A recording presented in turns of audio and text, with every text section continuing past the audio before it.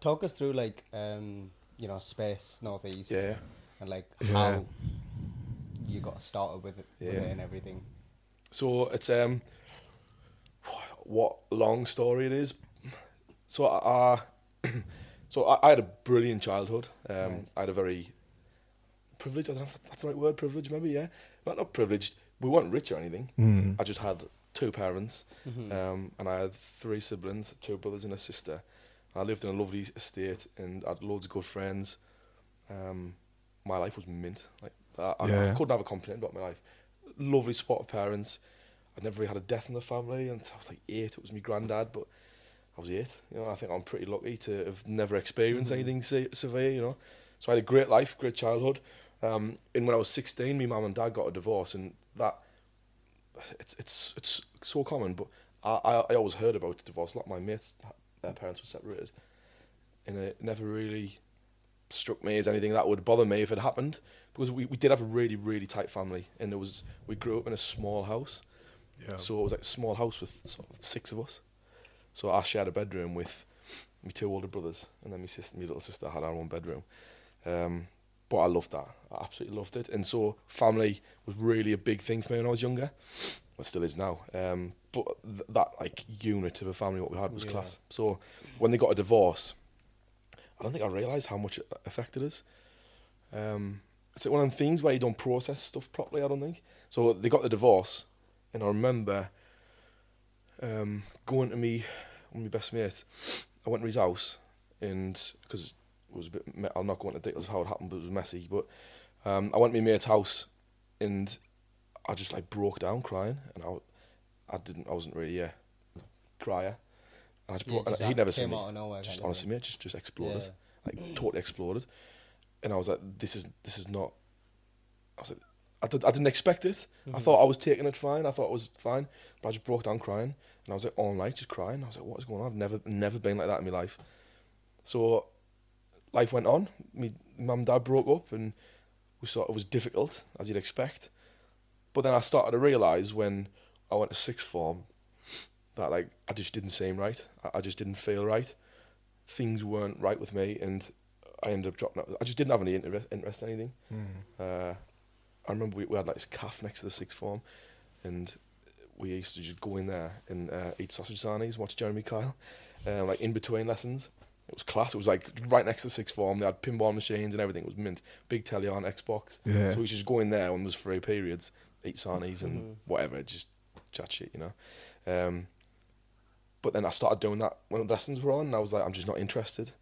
Yeah. And then I said to my dad, I came home and I said I want to leave sixth form, and he was like, why? And I went, I don't know. I was defeated. I looked defeated to him, and he was like, are you all right? And I was like, no, I'm not. And I said, like, I feel like my life's got no purpose. I feel like I'm just going nowhere. Like I can't see the end of anything. And he was like, you sound depressed. And I was like, I'd never really heard that word before. So I was like, fuck. Can I swear on it? Right, Yeah, for sure. I don't know. Too late now. Too late, yeah. Call me outside of that out, man. Effort. It's effort already. You know what I mean? But Exactly. So I've lost my train of thought now. your dad said that you. Yeah, so my dad said he sounded depressed, so I went and seen a therapist. He paid for like, a private therapist. Once again, just an example of how lucky I was. I had to have a parent like that who could pay and afford to pay for me to do that. So I went and sort of helped, and then that was it. And I had funny, but I had the typical thing, like a young 18-year-old lad, I was 17-ish. Like I thought you fancied us, the therapist. Right. I think that's a common thing. I didn't realise how common it was, and I was going to my dad. I was like, "Dad, she's definitely trying it on." Like, obviously wasn't. She was like 55-year-old, and I was a 17-year-old. But it really sticks out in my mind how much by the end of it, I was like, I'd made this real thing in my head about this relationship I had. Right? But anyway, so that happened, and to be honest, after that, I just sort of. I felt like everything I did, I failed at, and I did fail at everything. I joined the Royal Air Force, got injured there, so I got medically discharged. I loved it. I absolutely loved the Royal Air Force. It was so, like, the structure, the discipline, everything it did was amazing. Like, I loved it. But I got injured, hurt my knee, and then my back, slipped a disc in my back. I was fucking sick. So when I left there, I went to university. Tried university, and I realised that it was the total opposite of the RAF. no structure, Complete freedom. complete freedom. Yeah. You're left to do what Yeah. you want. So I just ended up drinking, constantly drinking. I put about 4 stone on, just eating shit, drinking, out all the time, and I soon by third year, I wasn't in a good place. Yeah. I'd lie in bed, and all day, play on the PlayStation till like 6 o'clock in the morning. Then I'd sleep until like 1, get up, do it again, and then it's like I was like nocturnal. I was living through the night and then sleeping through the day, and that's not good for you. Not good for the mood, especially when you're not eating properly and you're overweight and you're not seeing anyone. So then, I was really depressed by this point. That's why I was behaving this way, you know. And when I left, I failed uni. Well, I didn't fail. I got a degree without honours, is what it was. So I failed a couple of my exams at the end. So I had the credits to get a pass, like my degree is a pass. Right. But I got a degree without honours. So I was like, yeah, there's another example of me not doing what I could have. And I know I could have done much better if I tried. So I left and I went home, tried to move to Canada. So I thought, yeah, this is a fresh start. Like, I leave, I worked in a cocktail bar, I'll get a fresh start, move to Canada, Clean slate. live the life of a young travelling lad. No, absolutely isn't what happened. I moved to Canada, stayed in the hostel for a week, found somewhere to live, moved in. Did you know anyone there? No. You just randomly You moved to just- Canada. Yeah, just went to Toronto. It's just, I thought, fuck it, I'm gone. Oh wow. Okay. I'll save one later. Now when I look back in hindsight, that is just me running from all my problems like I did all my life. I moved to university, I moved to Bristol. No idea why. I remember when I was in my first year for like my foundation degree, I was like, right, where's the furthest place I can go? And I picked Bristol. Yeah. Why did I do that? You know, like one of the hardest things about it was I wasn't in my family, and I'm a really family-oriented person. So Canada was another example of that. Went, as I say, lived in a hostel, got pissed for a week, loved it, moved into my place, and then I'm living in Toronto, one of the most beautiful cities on the planet, and I spent 2 weeks lying in my room, in a dark room on my phone on TikTok, just scrolling through. You know, that's mindless scrolling. Like, it gets you TikTok. So I like scrolling through for like 2 weeks. I'm in Canada, and I'm like, what the fuck am I doing? And I was miserable, and I wanted to kill myself. I was like, I need to come home. So I said to my brother, I was like, Graham, I need to come home. And I knew, like in my mind, I was like, everyone's going to be disappointed in this. Everyone's going to think once again, I've tried something and it hasn't worked. And I came home and it was really hard. That was a really difficult point for me. So when I came like in Canada and then coming home was like some of the darkest periods of my life. I remember living at my dad's when I came back, and I was just empty. I was just an empty vessel of a person.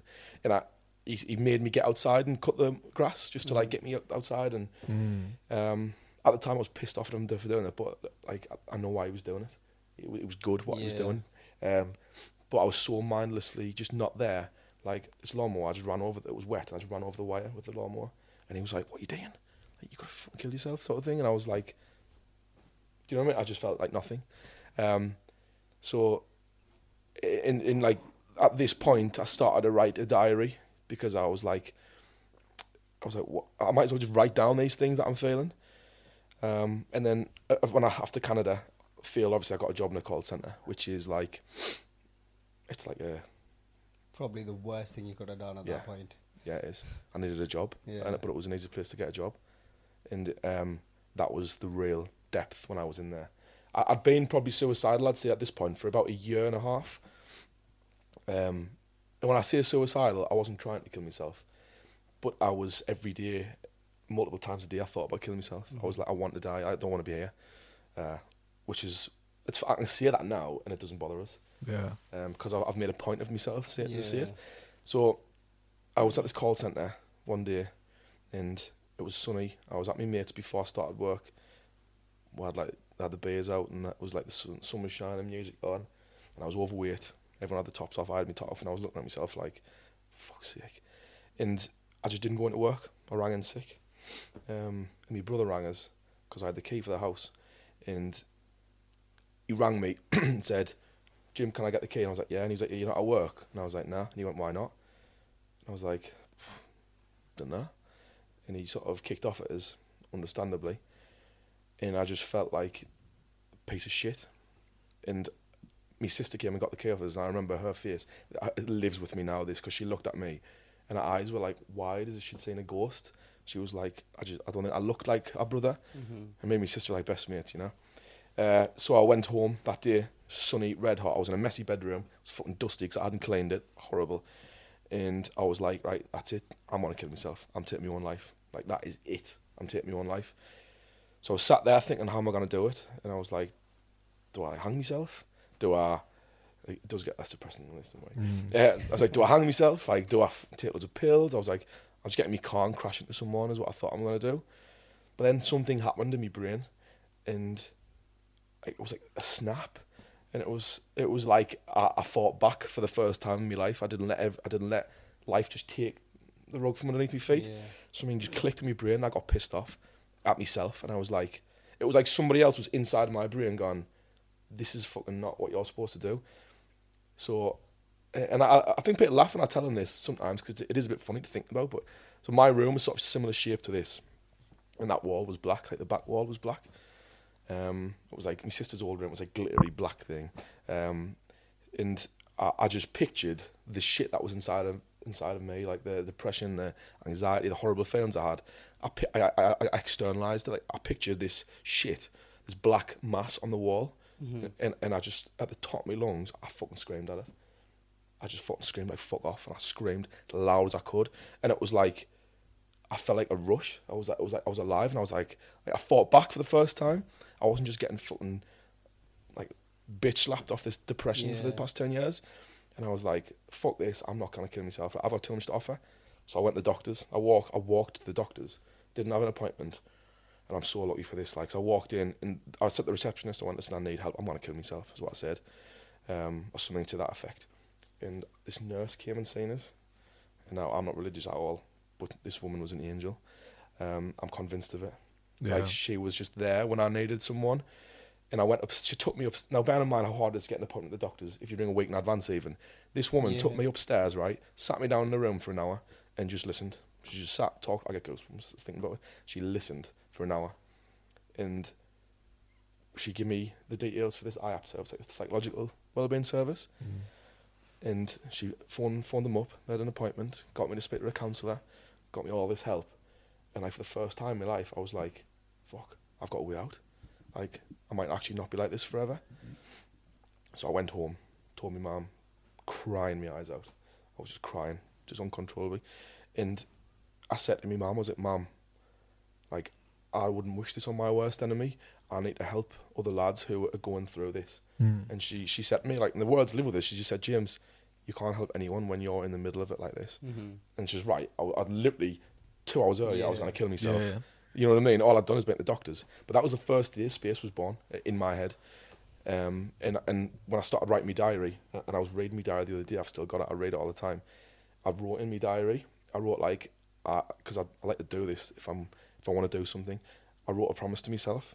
And I just wrote, I said like, I'm going to set up a men's, I wrote a charity, we're not a charity, but I'm going to set up a men's mental health charity to help other lads get out of the depression that I feel now. And I signed it, and I dated it. And now there's a nice big tick next to it because I've done it. Yeah. So like 5 years after that point, Space like came alive, which was massive. So that was the start of my recovery. And then a year ago, so it was April 22nd. It's actually not too far away from our year anniversary of our first group, but I set it up, and I basically, the idea was just, I'm not a counsellor or a therapist, because that's not what I needed. It didn't really help me. The counselling did when I went to see the hospital. All I needed was someone to just be able to like talk to. It's somebody who said, I know exactly what I feels like, mate. So that's what I've tried to create. And now we've been going a year, and basically we help lads, we get lads of all different backgrounds, all different problems, but we've all got this common thread between us. Right. And the lads come and they just like, they get to talk it out when they've never been able to talk before, some of them, because they can't talk to wives or kids or whatever. They come here and they just talk to us. I guess it's as I say, it's a long story, but and there's so much stuff that happened in between that, like little stories and stuff. But I guess the build up of Space was that, and so we are just a place where lads can come and just get help. Don't need to take their own life. That's the whole point, is that we can be that intervention between. So you've got depression, you've got the worst period of your life, you then go to the doctors for help, and you might get a year waiting list. In that year, we can be there. You can turn up, it's free, you don't need to sign up, you can just literally rock up, turn up, have a cup of tea, biscuit, and have a bit of chat with lads who know what it's like to experience that. And honestly, mate, like, I can't describe to you how much it works. Like, it just works, and it's fucking crazy. It's everyone's different, obviously, and people have their own journeys and stuff and how they get out of it. But like, getting people together and talking, and it changes people's brains. Like, 100%. it really does, you know. So I guess that's, in short, that's the story of Space and how it came about. That's such a beautiful story, though. Like, how you want to turn that around and actually end up Yeah. helping other people. Do you feel? I don't know how to describe it. Do you feel like you found your purpose now, Mate, as opposed to? Totally. I wish I could let people see an insight of where I was, and purpose is the perfect word for it. Yeah. I didn't have a purpose. I had no purpose. I loved going out drinking, and I loved going to the footy. And honestly, that was it. That was my purpose. I'd do that every week. Now I still do that. I still have a pint and go to the match. Yeah. But now my life is dedicated to helping other people. Yeah. And that gives me huge amounts of purpose. It's everything, and I think not necessarily this, but purpose is something that probably lacks in a lot of people. It's hard to find a purpose, you know. Yeah. Especially if you get caught in the rut of drink, work. Do you know what I mean? Like, work all week, drink on the weekends. It's an easy trap to fall into. Like, and I did. So it's just a way to mask, like, all of your problems, really, and like going out drinking, forgetting everything, and then Yeah. back at it again the next day. There's a lad who comes to our group, and he said something, and I just love it. He said, honestly, this is one of the best things about the group. The lads are so clever. They're so, like, the stuff they come out with is just, I'm like, flawed sometimes, but really simple gems of knowledge. And this lad said, like, because we were talking about the difference between men and women and how they deal with depression and how they deal with problems. Because obviously men are account for 75% of suicides, and it's the biggest killer of men under 50, which is, people don't realise that. Such a Bigger than crazy cancer, car accidents, anything. Suicide is the biggest, which people don't even realise. And basically, he said that women go out to talk about their problems, men go out to forget the problems. And he said it, I got goosebumps. I was like, that's what I always did. I'd get a Wonga loan to go out with the lads, just to go out and get pissed. Yeah. Because I knew once I was out, I'd be drinking, I'd feel good, Yeah, have a laugh, take a piss, and then the morning comes, hungover. Feel even worse. You've got to pay a Wonga loan back next month. Like, no wonder, you know. So yeah, and I love that. Like, men go out to forget, women go out to talk about the problems, and men go out to forget the problems. And I think it's a really fundamental difference between how men and women treat. Do you think it's a deep-rooted issue in the way we're actually, like, raised since when we were little kids? Yeah. Because I don't know how it can't be. Yeah, of course it is. I mean, because I don't know. I think a traditional role of a man has always been a protector or a provider. It's always been the traditional role of a man, and I think that's probably been the case throughout the entirety of history. And I think the connotations of being a protector is putting everyone else's needs before yours. Fundamentally, that's what it is, isn't it? Yeah. To protect is to put yourself in front of somebody else. Yeah. Help somebody else who needs help more than you. And I think it stems, as just the mindset stems from that. And I don't think there's anything wrong with that mindset of protecting people and providing. I think it's important. I think it's quite often a lot of us as men probably identify with a lot of that. You look after your family, you want to look after your kids, you know, it just feels like it's You want to ingrained in protect you. them. Yeah. You see that through the It's a entire natural animal thing, kingdom, not just humans. Not just humans who do that. Yeah. So yeah. But as a result, But you know, I you hide your emotions. Yeah. And I think we do, and ultimately, I don't think it's just talking. I think a lot of what you mentioned before, purpose, is a really big part of it. Is if you're putting everybody else's needs before your own, which probably most men do, when it comes to family, they put most most of their family's needs before their own. If you mix that in with doing a job you fucking hate, and maybe you're struggling to make ends meet, you're drinking, sniffing, whatever it is, you add all that in the mix, and all of a sudden you've got somebody who isn't taking care of themselves, who doesn't look after their own needs first, and has done a lot of things that are not going to make them feel very good. You know, if you live a life indoors all week, you drink, smoke, you take drugs, and then you're also putting all of your family's needs before your own, like, you're going to end up in a bad place. You just are. Because you need to take care of yourself, whether that's through limiting how much you drink, getting outside more, whatever it is. It's so. I think it definitely is a part of how we're raised as men, but I think there's also it's an aspect of how society functions now. Yeah. You know, it's a lot of what we do is inside and indoors, and Like work from home. yeah, I hear And like deliveries. Yeah. Like I was thinking about this the other day. You know, even like deliveries, you can sometimes just stop in because you're waiting for a delivery. yeah, Do you know what I mean? Like, because Yeah. you're like expecting a parcel, whereas before you would just went to the shop and got it. yeah. Which is actually social. You're at least getting out, seeing people, talking to people. That's There's a lot of things that happen nowadays which is forcing you to stay in. Yeah. Like be. Hundred in Because a- there's no reason to go out. Yeah, yeah, You yeah. can literally There have isn't. everything just delivered Yeah. to your Yeah, house. yeah, yeah. Whatever. Foods, literally everything you want. groceries. Aye. It's everything. Like if you like, even say 30 years ago, if you wanted to go and get shopping, you'd have to go out. If you want to go and get some meat, you have to go to the butcher's. People would go to church. Yeah, Do you know what I mean? All these little things that people used to do. A lot of people used to work outside more. yeah. All these little things that we just don't do anymore. We don't have that community side of things because everything's online. Like you've got your community online. It's not the same.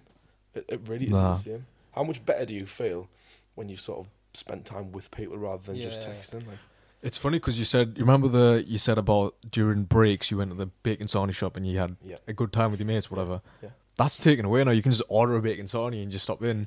It's not the same, is it? Like, it's not the same. I mean, you go down a rabbit hole with this, with all this stuff, but you look at even like music, TV. Like music, you've got Spotify. You have got all of the world's music at your fingertips now. yeah, Before you'd have to go to a record shop, look through the records. What do I like? You know, you'd have to go and buy something and take it home and then listen. And you listen to a full album because you've bought it. And then, whereas now you put a song and you're like, shit, you know what I mean? You listen to the next song. 100%. It's true throughout loads of different levels of society. And we're the first generation of kids to kind of go through that. Aye. Like our parents had a childhood, which I think was They had a mix of both. they had a mix Yeah. of both. definitely. But we're now like, especially the kids nowadays. I mean, it's weird, isn't it? They like the first job could be work from home. The first they're delivering everything from Amazon. They don't even know what it's like to go to a shop and try something on. Think about COVID. You know what I mean? Yeah. Think about COVID, like, did you just go to university at all? No, he did. You got university. Yeah. So like COVID, you look at that, like people started university through COVID. Like, Yeah. they had the university from home. Online. It's online. Still paying $9,000 a year. But like, imagine what that'll have done to some people. 100%. Do you know what I mean? Yeah. Like it's all these different. Like, we were just saying, felt like we were retreating from each other. Yeah. We're Yes. slowly getting more isolated. And I'm glad I've came around to that word because that is the word I hear most often at our groups. Yeah. Isolated. Isolated. Every time. That is the common thread. Is isolation. There's no opportunities to meet together and just talk, like you said. The only time you do that is in a pub or like a festival or something which is like When you're off your doing tits. something when you're off your tits, yeah. And it's like there has to be opportunities where people are doing things like taking action in a good way. Yeah, definitely. And it's very hard to find that these days. You know, like even when guys do talk, they don't talk about nah. like No. the problems or anything. Yeah, They 100%. just, do you know what I mean? You just talk about things that are fun or that you enjoy talking about. Yeah. Definitely. Like, I think if you go out and you say, like, most of the time, I would say my mates, it was going to the match. I love them. I love the footy. I'm a Sunderland fan. I've been since I was 4-year-old, but as long as I can remember. Yeah. I loved it. I went to Roker Park. I was at the last game there, and I loved the football, and that was my escape. But I think that's one of the last bastions of like a real community. Yeah, That we still 100%. have. Yeah, yeah. Existed, yeah. Yeah, Yeah. it's like it hasn't changed since it used to be. Like, Yeah. it's you still go to the pub, you meet your mates, you all go over together. That's one thing that can never be taken away. And that's Yeah. what's a Why? good thing about football. Because there's no girls involved. You know what? I see. Shit. Okay. Trying to get us cancelled. Space Northeast does not endorse that message. but is the one like it's like a traditional like it's like yeah. it's a community led thing, isn't it? Like you go with your dad, your mates, whatever, and it's mint. It's like you love it. There's not much else you do that involves stuff like Yeah. that. Like it's sad, really. Like it is sad because there's what else can you do? Like Yeah, what else can you actually do apart from play football? You know what I mean? It's So what do you actually do in these organisations? Do you just come together and talk, or do you have activities? no. So we've got like three. So the past year we've been trying to establish is just our talking groups. Talking So groups. our talking groups are there. That's every Wednesday, free, at the Beacon of Light in Sunderland. So every Wednesday you can come, turn up, cup of tea, cup of coffee, whatever you want, have a big chat. You can say as much or as little as you want. You can just come to make mates, as a lot of the people do, and it's just talking. And so we've got Space has sort of three overarching, I guess, strategies for how we want to function. So Space to Talk is one, and it's why I've chosen the name Space, really. So Space to Talk is one, and that's our fundamental, that's our bread and butter. That's what we do every week. And then we've got Space to Walk. So we've got a campaign this year called Walking to Get Blokes Talking, because we had a massive walk from South Shields to the Stadium of Light a couple of weeks ago, which was insane. That's really nice, yeah. Honestly, man, Yeah. I couldn't That's a believe long it. walk. Yo, walking is so underrated. Yeah. Oh. You know, people don't realise how sick it Yeah. is to just walk. It's You know what I mean? honestly Like, really good. Yeah. Like Yeah. it's good for you. Yeah, It's yeah. good for you, and like you feel mint. Everyone's just Yeah. having a laugh, and like you never have like an awkward walk. Really, it's just you're just walking. Like Yeah, if yeah. you're quiet, you're quiet. You just enjoy the walk. Hmm. So that's a big part is what we've talked about, is like getting people, a community together, but also getting people moving and outside. Because I'm a firm believer in that the outdoors just totally transforms your brain. Like it taps into something that Yeah. just really makes you feel good. Yeah. So getting us outside. So we had like Space to Talk, Space to Walk, and then we've also got Space to Think. This is our third one, where what we're doing is we're trying to basically bring speakers, really good, so you know, like TED Talks, like that kind of thing. If you want to go and see a TED Talk, they do happen in Newcastle sometimes now, but you've got London, Manchester, you say Paris, say Los Angeles, all these places. But I'm like, if somebody from Sunderland wants to go and listen to someone, Yeah. Yeah, I'm not going to fucking Paris. I'm yeah. going to fly to LA to see someone talk about fucking software. Do you know what I mean? There's some shit like that. I want to try and bring people to Sunderland. So Yeah. Space to Think is we're getting people, good speakers from universities, because we've got amazing universities in the North East, and industry to come and do talks on what they're doing. So like we've got one on May the 4th, which is an astronomy talk. So we've got like a place in town called Port Independent. They're going to host us, and we're just going to start bringing speakers in. So I guess that's the three sort of areas that we operate in. The idea is being that we have Space to Walk, Space to Talk, and Space to Think, and trying to address some of the problems that that I hear about every week. What people feel like they struggle with, you know. I think it's so sick. You said 5 years ago, Yeah. you had this idea to do space. Now you're Yeah. talking about like people coming in to do talks Yeah, I know. on astronomy and stuff, and that's so sick. And like how far you've came from Yes, it's- from an idea at the start to like Nah. the stuff you're doing now, like a walk that you just did. Yeah. Bro, that's sick, man. Like I that's know. actually so like I rate that. I Yeah. probably respect it. That's I appreciate it, mate, because do you know what? I think when you're in my position, I don't feel like I never reflect on it like that. You know what I mean? You know, I don't think you ever give yourself any credit for it Because you keep moving. Yeah. you want more. Yeah. Like, Yeah. I want to do so much more. It's called Space North East because I don't just want to help Sunderland. I want to help Newcastle, Durham, Middlesbrough. Do you know what I mean? I want to help all parts of Yeah. the North East. That's the whole point, is because these issues aren't just in Sunderland; they're in everywhere. For sure. Everywhere. And the North East is the worst in the country for suicides. Is it? Yeah, Is it? yeah, it's worst. So not numbers, but rates. So the actual percentage of people who commit suicide Right. is Right. highest in the North East compared to anywhere else. So you get, I think the South East has more, but I think we have a higher rate. So it's Right, per right. 100,000 people. Uh-huh. I think there's was it 14 or 15 people per 100,000, and 75% of them are men. And then I mean, if you're under 50, if you're 45 to 50, the highest risk of death, statistically speaking, obviously, is suicide. Like 45 to 50. You know, I thought that would have been like prostate cancer. I don't know. Do you know what I mean? Heart attack or just, something. like health-related Suicide, issues. yeah. Most people who kill themselves are 45 to 50-year-old men.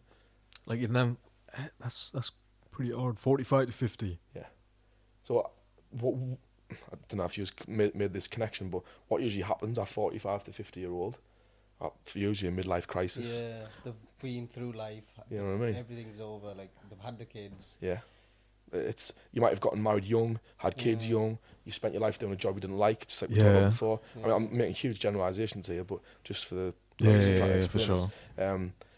And you get that age and you think, either my relationship's died with my wife, I don't have kids, or I've had kids and they've gone, and you're like, what the fuck do I do? What is my, like, where's my purpose gone now? My kids have gone, I'm doing a job I don't like.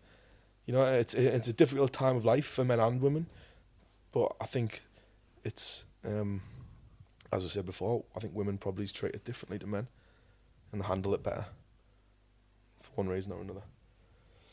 Because it's not looked down upon for girls when they talk to each other about these things. No, but it's for not. guys, for whatever reason, it's almost like, oh, you should just, like... Well, I feel like there's no pressure for a woman to be like career driven, or like to have goals, to have like, oh, I need to make this kind of money because I need to provide. Like, I don't think a female is raised to be like a man. Like a man's raised to be like, you have to have a good job. Like you have to be making money. Yeah, absolutely. Like, you don't have a choice but to do this because Yeah. you're going to provide one day. Yeah. Whereas I don't think a girl's raised to like be aspirational from a young age. Like you have to get gold medal. You have to be. It's the pressure, isn't it? It's Yeah. Because I think like if you, I don't know. I think if you're a man, actually it was Chris Rock who says this. I don't know if you've seen his clip, and it really spoke to me. And he says that in society, the only what is it? Men. Oh, I'm trying to think what it was. So he says women and dogs are loved unconditionally, but a man is only loved if he can provide something. Yeah. Is that that's the truth? Is that a women and dogs are loved unconditionally, but a man is only loved once he provides something. Yeah. I think that's quite true. Like in a lot of ways, I mean, it's if you don't have a job as a man, you don't have money, you don't have a house or whatever it is, what's your chances of attracting you're worthless. True. Most You people. bring no value. Yeah. Do you know what I mean? No matter how attractive you are, I think if you've got no sense of purpose, you've got no direction, and you know, like you're not looked upon very favourably by anyone, Yeah. and it's sad. You know, it really is sad because it doesn't have to be that way. You know, nobody, like men and women, have got it. We've both got it hard in a lot of different ways. You know? Yeah. Yeah, that's exactly right. It's like women and men, they've got different problems, but it's different. Yeah. It's like it's not the same. Like Yeah. problems guys go through is the stuff we've been talking about. It's like the pressure of having all of these things is kind of like put on them since such a young age. Yeah, it is, like yeah. naturally, and it's just in the back of our heads as we're growing up. Like we need to have a good job. We need to like be providing all of these things. Yeah. I don't even know if that's like something fundamentally inside of us as well, or whether it's something that comes down from society or parents or whatever. Because I know when I didn't have any of those things, I felt worthless. You know, I felt like I had no worth, even though I was just me. Like I'm still that same. I behave differently and I don't feel the same, but I'm still that person. Just the only difference is I feel like I've got worth now. Do you know what I mean? So I wonder where it's like chicken and the egg, isn't it? It's like what comes first, I guess. But yeah. But I think you've had a huge mindset change as well. Massive. I still struggle, not in the sense of depression. Obviously, still have me bad days. But I mean, who doesn't? Like, I don't think that's any worse than anybody else. I never think about killing myself. I know that. I haven't done for years and years and years. Actually, I lie. Right, I had one day. I'd just gone through a breakup. I was living at my grand's, and it was like Groundhog Day. I'm like, fuck's sake, is this happening again? And I woke up and I had the thought popped into my head, but it was almost like a what's the word? What's the word? It was an earthquake, and like you get the aftershock. Yeah, like it was like a ripple effect. Do you know what I mean? So it was like all stuff had just sort of just jumped in my head again. But what I did was, it was how I acted, and I was like, I'm proud of myself, because when it came into my head, I thought, right, is this actually real, or is it just I'm just having a shit time, and it's just an old neuron just fired up, old synapse just clicked. But I closed my eyes, and I faced the window, I closed my eyes, took deep breaths for 30 seconds, and it was gone. And that was it. Wow. You know what I mean? Yeah. So like that's the difference of Where now I've gone through all that shit. I feel way stronger for it, and I feel like I've got the tools to be able to deal with it now. And you're right, the mindset change is different because now I can look at it instead of drowning in it. I'm like, I know it's not real. It's just a part of life sometimes, you know.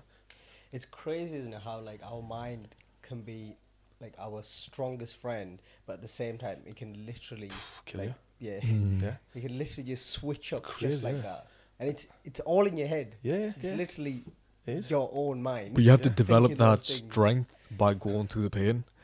Like Yeah, you you have to do. get shot 9 times for the 10th time for it not hurt anymore because you're so Yeah. used to the pain. Yeah. Like I think you have to go through the shit times. Yeah, So you develop do. that mental toughness in it. Like Totally, mate. Totally.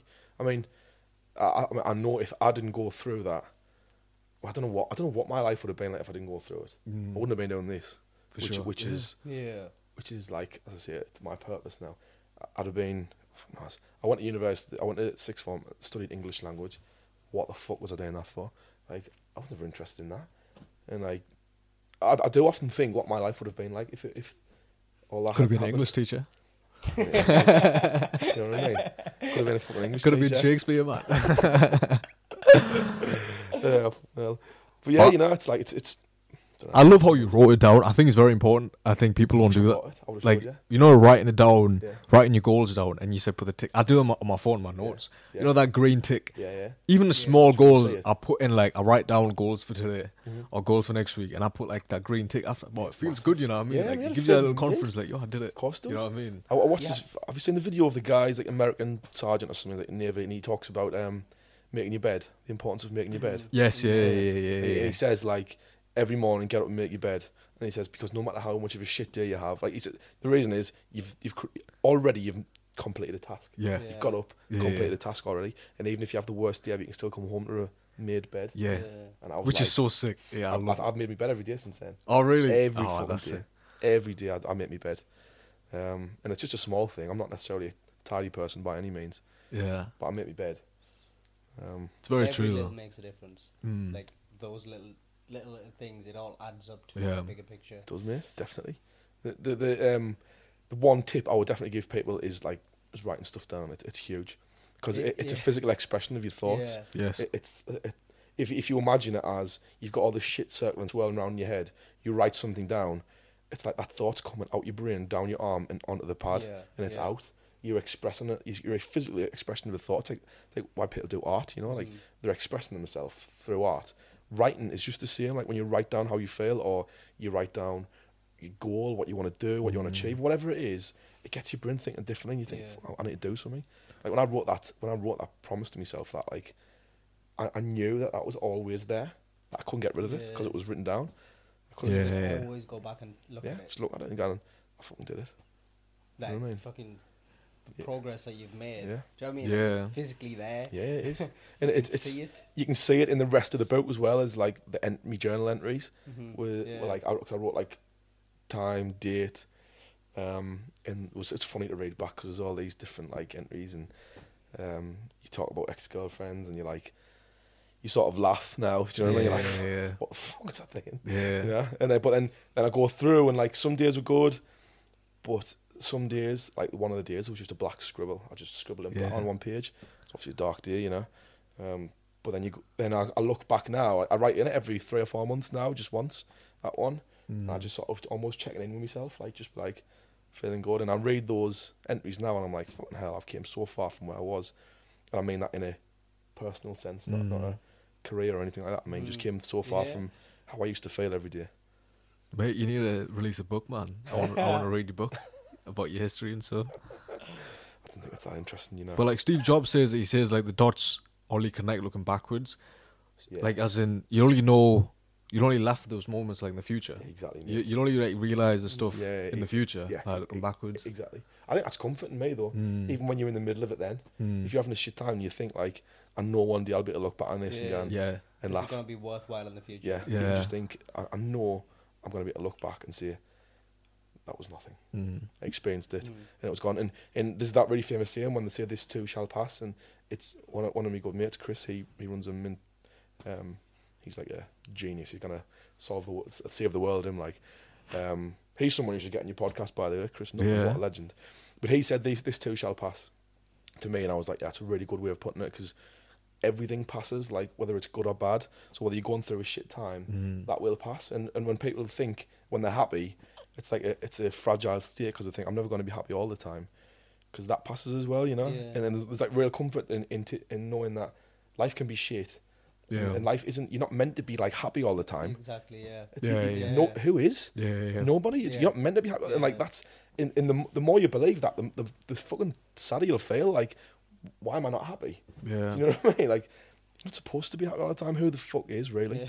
It's just about like, life's shit. Yeah, accept life. Not life isn't shit, but life can be shit. Shit Yeah. things happen, Yeah.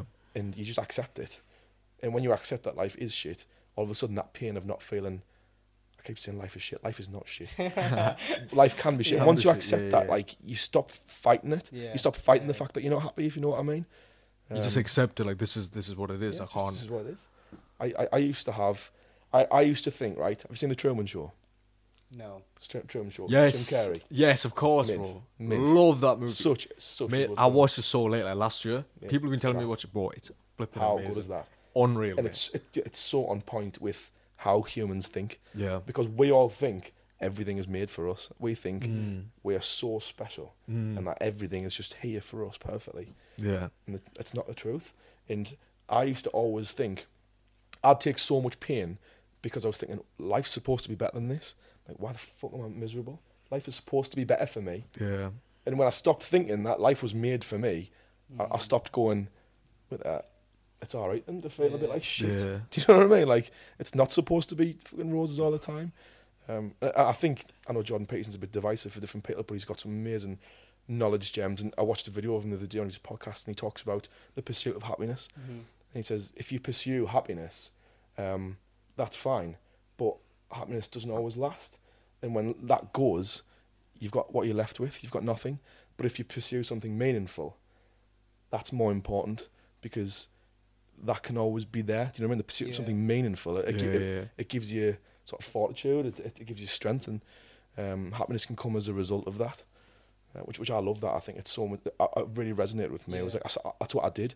I stopped pursuing happiness, stopped thinking I need to be happy by going to Canada or Bristol or uni or all this shit. Yeah. And I started going, right, what can I do what can I pursue that's meaningful? And I honestly think that was what's turned my life around, was pursuing something other than my own hedonistic or selfish goals, you know, because that's the truth. It is, as a young lad, you think, I want to go to the place where there's the most women and there's the most parties, and you know, I didn't find any happiness in that. I really didn't. I find it like so crazy that you went to Canada. Like, I think you know the impulsiveness that you have. I think that's also very important. Like, successful people have that. Yeah. Like, honestly, like, you know, like the impulsiveness to start a business, Yeah. the impulsiveness to like go to Canada. Yeah. Because these moments could be the impulsiveness to start a charity organization. Like, it's like it's a good skill if it's used the right way. That's the You know what I difference. mean? Like, yeah, definitely. because a lot of people can have ideas, but they won't act on those ideas. Like, people can have ideas to start a charity organization, but they can't impulsively start because they think too much into it. Yeah. Like, you have the skill to, like, I'm going to do it.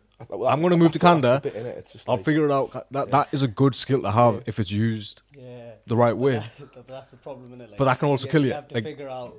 Yeah. that's the difference, isn't it? Like, everything's needed in balance, and it is good. It is like impulsivity is one of the things I hated about myself, because I was very impulsive. Yeah. And I still am. Like, I almost bought an Audi the other night, and I was like, what the fuck am I doing? I didn't need an Audi. Do you know what I mean? What am I doing? And I like pull myself away from it, like thinking, just chill the fuck out.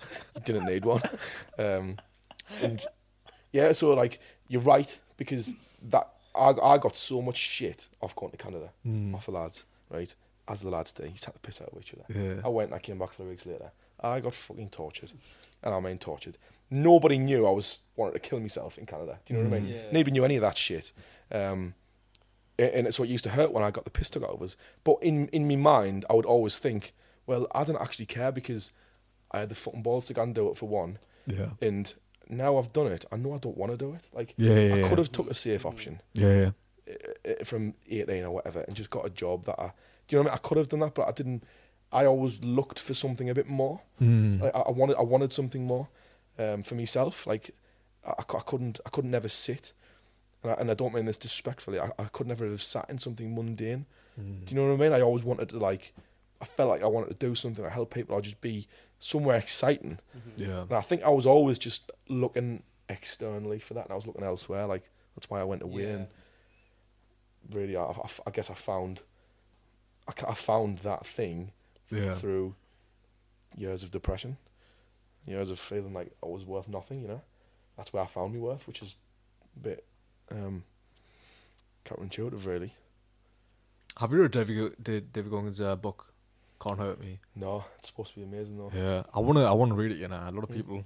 Yeah. Because I think the stuff that you're saying is very. I'm pretty sure he talks about these things. Yeah. And because he was like He's fat, another breed, though. fat, overweight, and he was saying how like he had to go through those things and mentally think that he's better and mentally like think long term about the place he can be in. And he couldn't even run like a quarter of a mile. Yeah. Right now he's running 200-mile marathons. I don't think he's human, mate. That's crazy, isn't it? Honestly, I think he was like dropped onto this planet by an alien or something. Just like like he fell out of a spaceship or something. He was just like, right, fuck. Yeah, but I think every man has to go through that. I think like it's important. Yeah, it's like so important. Like David Goggins couldn't just come out the womb and just run 200 miles. Yeah. Then it wouldn't be David Goggins. He'd just be a normal. But like the fact that he couldn't run quarter of a mile because he was so overweight, to then do it is what I love about him. It's fucking mint. Do you know what I mean? Like, yeah, of course, yeah. It's the archetypal story of sort of nothing, going from nothing to everything. He's taken his experiences as being black in America, being racially abused, called everything under the sun, and having been beaten by his parents and stuff, to going like losing all that weight, Navy SEALs, doing like the most intense exercise. It's not even exercise at that point. It's punishment. Like 3 hell weeks. Yeah, literally punishment. It is punishment. Yeah. Self-punishment. He punishes himself, but to make himself better. Yeah. And I don't know about you, if you do this. I know Saman, like one of the lads from TC at Training Club, I spoke to him about it before, and it's like when I used to run, I'm not good with exercise. I just fucking always just flaky as fuck. Yeah. I just am. And I need to get better at that. It's my next project in my head, to just start getting fit. But like when I was running, like I used to always get Goggins' voice in my head, and I'd be like, call myself a pussy in that. I did. It works, though. It does. It works. So I'm like, if Goggins was here, he'd be calling me a bitch right now. Do you know what I mean? Because I'm my own worst enemy and stuff like that. You know, and I replace my voice with him. Stay hard. Stay hard. Mate, I listened to this where he like reads out mean comments. And then he plays it while he's running. Yeah, I love like that, people mate. taking the piss out of him. I fucking love mate, that. That's insane, isn't it? Like, it's so funny. Like he's he is like a legend, isn't he? Like a total fucking legend. I can't get enough of him, mate. He's you listen to his stories about when he did that, like, what was it, like the death race or something, where he had to run 100 miles in 24 hours or something like that. Like, his feet were broken in his head. Like he was pissing blood. Most people, piss and blood. I mean, recently he did you listen to Joe Rogan? Yeah. Because he came on Joe Rogan recently, and because his knees is fucked up, and he had like a surgery or something on it, and then like he literally shouldn't be able to walk at that point, and then he did one of those.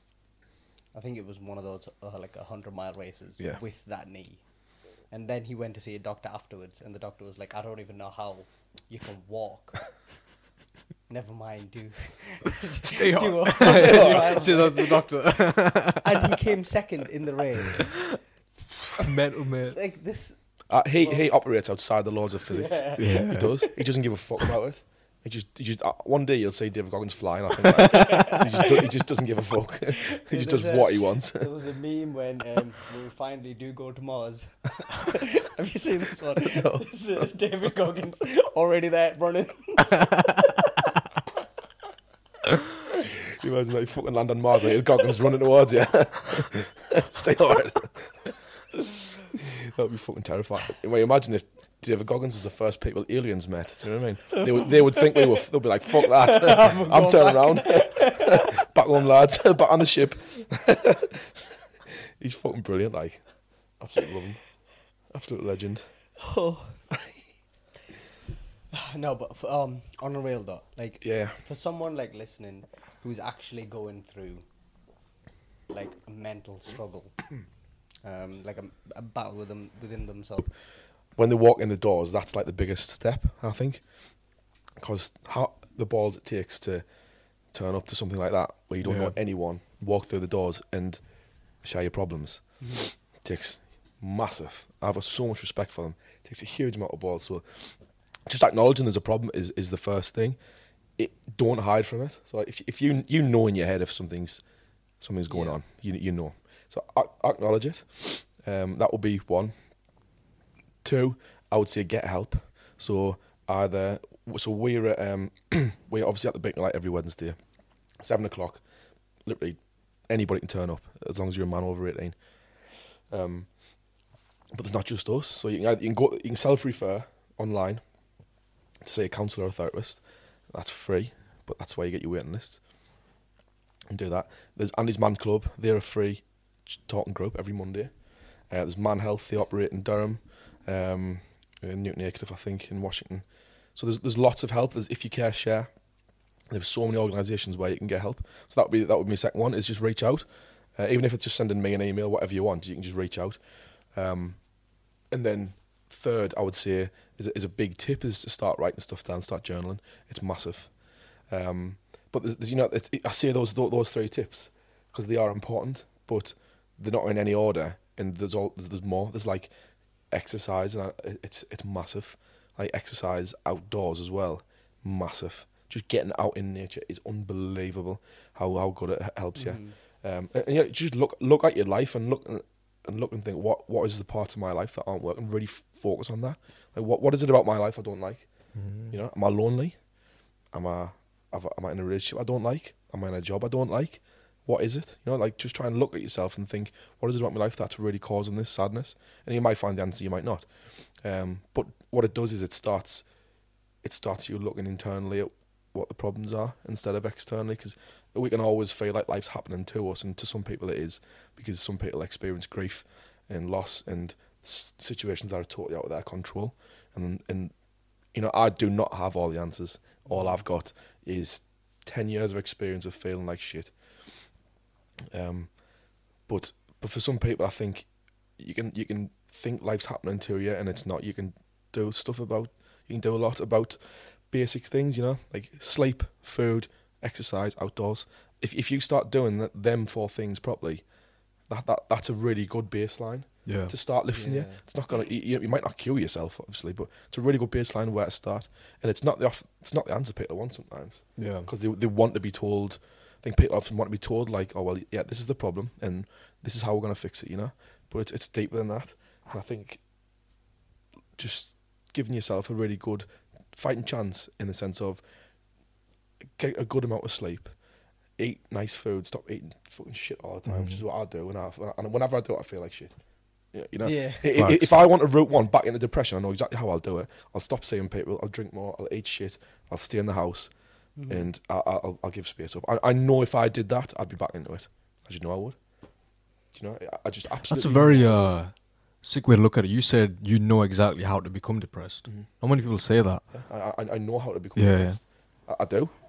I could walk into that tomorrow if I wanted to. Yeah. Because I know how to do it. And which is a weird. I've never said it before like that, but it's a weird thing to think about. It's like, yeah, I could do it if I wanted. Why the fuck would anybody want to do that? Yeah. It's like it's horrible. It's the absence of anything meaningful in your life for me. Well, that's what it was for me. One of the things that's really important with the lads who come is like everybody's story is so different, and there's no one thing that'll help everyone, but there is certain things that are really foundation level stuff that can really help to lift you a little bit and give you a bit of like whoa, I feel good. Like getting outside and taking a deep breath after you've had a good sleep. Like just being out there and just taking a moment to like go, right, I'm alive. Take a deep breath. I'm outside. Like it just there's something. It's just written into your DNA to enjoy that. It really is. It makes you feel good. Just go outside and take a deep breath. I think these stories really would be really helpful as well. Like a story of someone like you, for example, who's who's actually been through that shit, Yeah. like been through the worst that you can go through, Yeah. but then come out on top. Yeah. Like I think That's Yeah. exactly what I try to tell people. Yeah. Because I've had lads come in who have been over the other side of the bridge. So in Sunderland, like, I don't know if you've been to Sunderland, like the Weymouth Bridge. Mhm. So Yeah. it's bad for people jumping over. yeah, Yeah. And we've had lads come who the week before he was over the other side hanging on, and he came in, and this lad was, and I know you won't mind us saying this. I'll not tell any details about him, but I met him, and he came in and he looked a bit dishevelled. He had sort of muddy trainers and stuff on, and I heard him mention sort of space, so he came over to us. This was quite early on this, and I came over to him and I went to shake his hand and I went, he's about 45, and I went, how you doing, mate? You all right? And his hand touched mine and he burst out crying. So I took him into the room and we sat in the room. He told me how he'd been last week. He'd been over the other side of the bridge, tried to kill himself a few times before, all these problems, and he was just crying and crying. And then after like half an hour, this person who was like, he just looked like he wasn't there. He looked brighter and he was like sat upright a little bit. And at the end, give him a hug on that, just like shook his hand. He looked like he needed it. I don't do that to everybody. I give him a hug, and he looked like he needed it, and he was the smile on his face, he was beaming. He came back month after month, and then after like 2 or 3 months later, he came back, and he like his clothes, like he was dressed well, like his haircut, Yeah. looked smart, he was bright, he was bubbly, he was helping other people, he was like helping the people go through stuff, and I'm like, fuck, I'm like, he was gonna kill himself like the week before, and he stopped coming, and that for me is hard, because I want to see these people more, but I also have to accept that I can't solve people's life problems. I've just got to give them a space to talk.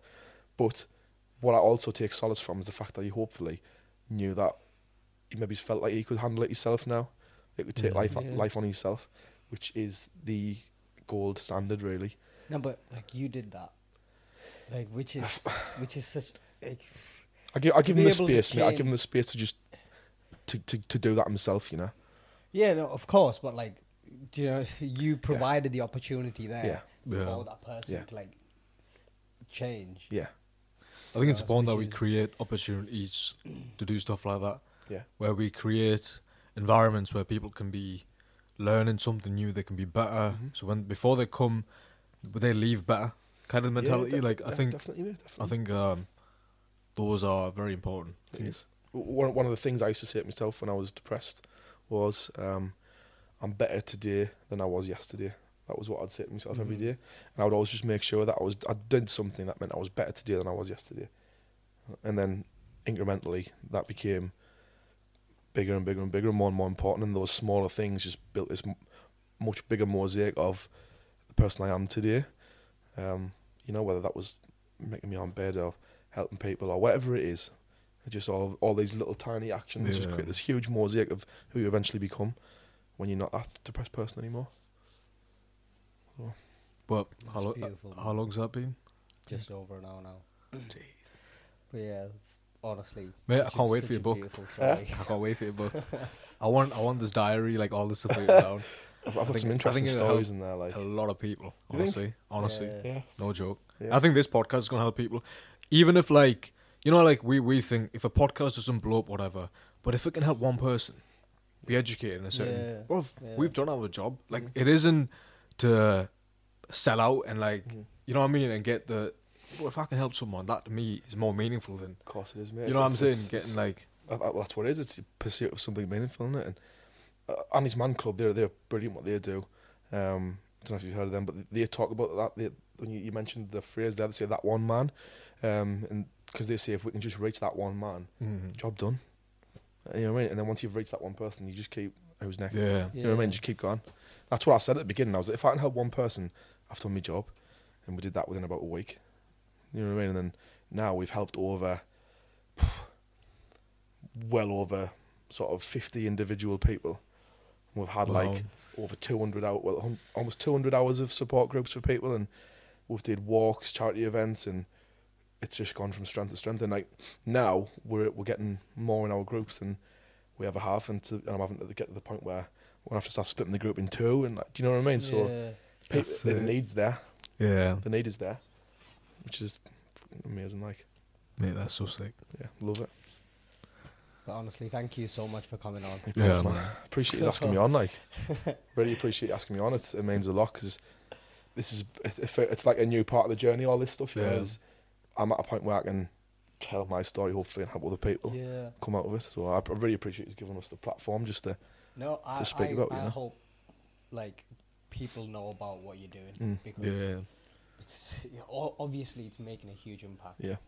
And then the more people that know about it, the more help people can actually get. Yeah, definitely, mate. Which is beautiful. That's the thing I want people to know. If there was one thing to take away, it was just that there is help available. Because I said this on one of our videos before, but it's the hopelessness that really kicks you. So when you're down and you're hopeless, you don't think there's a way out. That's where the dangerous point is. Yeah. That really is where the dangerous bit is. If you don't think you can get out, but you absolutely can. Absolutely can. And I'm evidence of that, you know. 100%. Love that, man. Love that. But thanks for coming on, bro. No, cheers, boys. Do you want to like plug your like Insta? Yeah, whatever. Just if anybody wants to get in touch with us, so we're on @Space Northeast for everything. So Facebook, Twitter, and Instagram. You can get my email address is james@spacenortheast.org. Anybody can send me an email. I'll always respond to everyone. You know, if you just got a question, need some tips or whatever it is. And we're at the Baking the Light, 7 o'clock every Wednesday. No sign up needed, just turn up. I'll be there every week. And my volunteers will be there to help, and just come for a coffee, you know, come for a cup of tea, whatever you want. Yeah. Just don't suffer in silence, I guess. Yeah, man. That's so sick. Really respect that. No worries, man. Cheers for having me on, boys. Beautiful. But yeah, on that note, thank you for listening. Catch you next time. All right, peace. Peace. Cheers, boys.